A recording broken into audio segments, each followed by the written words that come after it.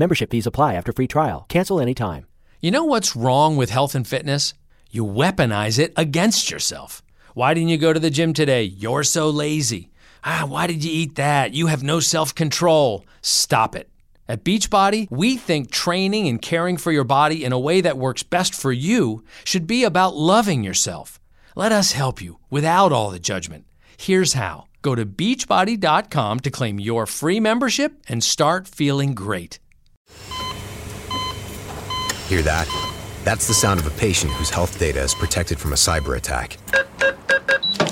And that's the sound of a financial system that's digitally secured from bad actors. Right now, there's an invisible war being fought on a digital battlefield that impacts what we do every day. That's why at Peraton, we do the can't be done to help protect the vital systems we rely on. Because if we don't, the alternative is unimaginable. Peraton. 3, 2, 1. We have ignition and liftoff. Hello and welcome back to the Space News Pod, your daily source for space, science, and tech news. Now, did you know that there's an Israeli moon lander that had just inserted itself into lunar orbit today? And next week, that lander will attempt to touch down on the surface of the moon. And if this landing is successful, it'll be the first ever private vehicle to land on the moon. The spacecraft, known as Bereshit, is built and operated by the Israeli nonprofit Space.io, and on February 21st, Bereshit launched to space on a SpaceX Falcon 9 rocket. And it deployed the lander in an orbit around the Earth, and since then the spacecraft has been igniting its engines and getting itself ready to insert itself into the orbit of the moon. And since its launch, it's traveled more than 3.4 million miles through space, and it's gone around about 12 orbits. It's also taken pictures of the Earth, and now that it's in the moon orbit, it'll be around 310 to 6,200 miles above the lunar surface. And Bereshit won't be in orbit for very long. It's just going to be there for about a week. It's going to ignite its engines a few more times to maintain that orbit and get itself into the descending orbit, which will be 124 miles above the lunar surface. And on April 11th, this lander from Space.io will begin its ignition to take itself out of Moon's orbit and land on the surface. This maneuver today was super important. If they didn't get this right, they would have, possibly overshot the moon. They would have missed the moon's orbit, and they may have even left the Earth-Moon system altogether. And that would have ended the mission. That would have been it. And there's no way to get this vehicle back at that point. It would have just been gone, lost in space forever.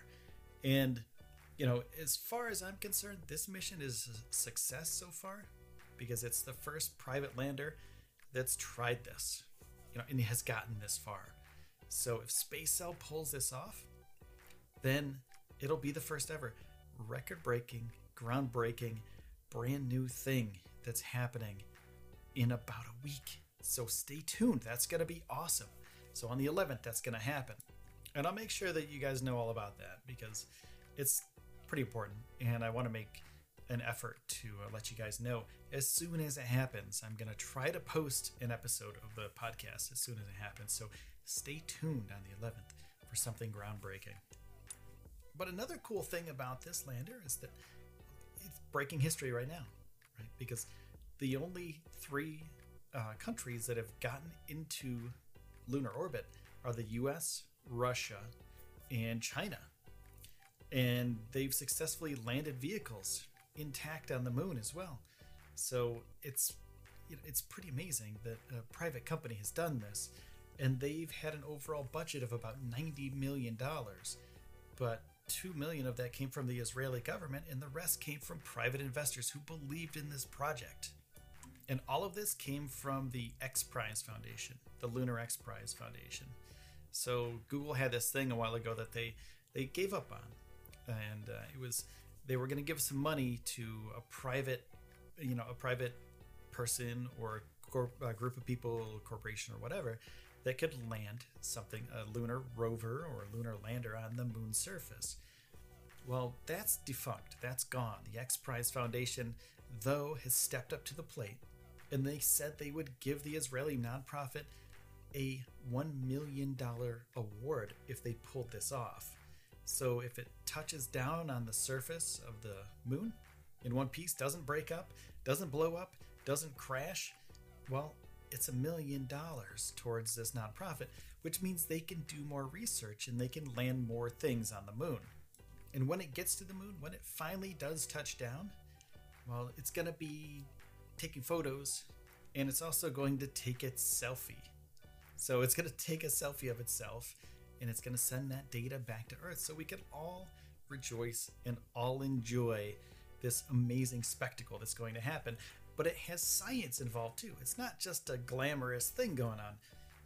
It has an instrument that will measure the magnetic field in the area of the landing site, and its target touchdown site is in a spot known as the Sea of Serenity, which is supposed to have magnetic anomalies according to Space.il. And it's not going to keep all that data for itself. It's going to share the magnetic information with NASA. And what NASA did in return, they said, hey, thanks for the data. We're going to give you a mirror. So they have a special laser reflector that they put on Beresheet, and it made it easier for Space.il to detect the vehicle when it's in space. And NASA also plans to help Space.il communicate with the ship, and it will confirm its presence on the moon after landing using NASA's own Lunar Reconnaissance Orbiter. And there's also a special, very, very cool thing on this lander. It's sort of, let's say, a time capsule of our era here. There's a mini disc. It's from the Arch Foundation. It's the Lunar Library on the lander, and it's made of nickel. There's tiny nickel discs that have thousands and thousands of pages of texts and images, and the Arch Foundation decided to include numerous pages from Wikipedia, as well as PDFs from books. So knowledge is being spread to the lunar surface, and this should have an impact on future missions. We come in peace. That's one of our statements, right? When we go to another planet, when we go to another body in the cosmos, we come in peace and we come to share our information.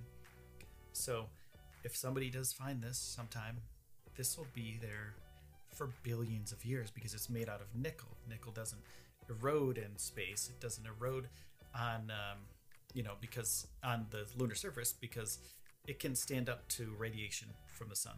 Because there's a lot more radiation on the moon than there is here on Earth, because there's no atmosphere really to protect it as much as it's protected down here on Earth. So all of that information that's up there, millions of things, will be protected for billions of years, long after the human race on Earth is totally gone and forgotten. So it's kind of, when the first humans started writing, that's when history began. That's when we could tell stories throughout the eons.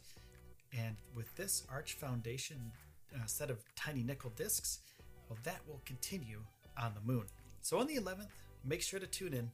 I'm going to have as much information as I possibly can about the landing, and I'll keep you in the know.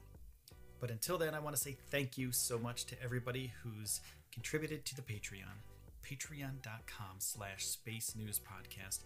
With your generous support, I'm able to afford upgrades to the studio. I have some sound dampening stuff that I just bought, and some more is coming in tomorrow. So it's going straight back into the podcast. So thank you so much. Also, thank you to our advertisers. Thank you to everyone who just listens. You're amazing. Thank you. It really does make a difference. And also, if I can ask a favor, could you please go to iTunes and rate and review the podcast?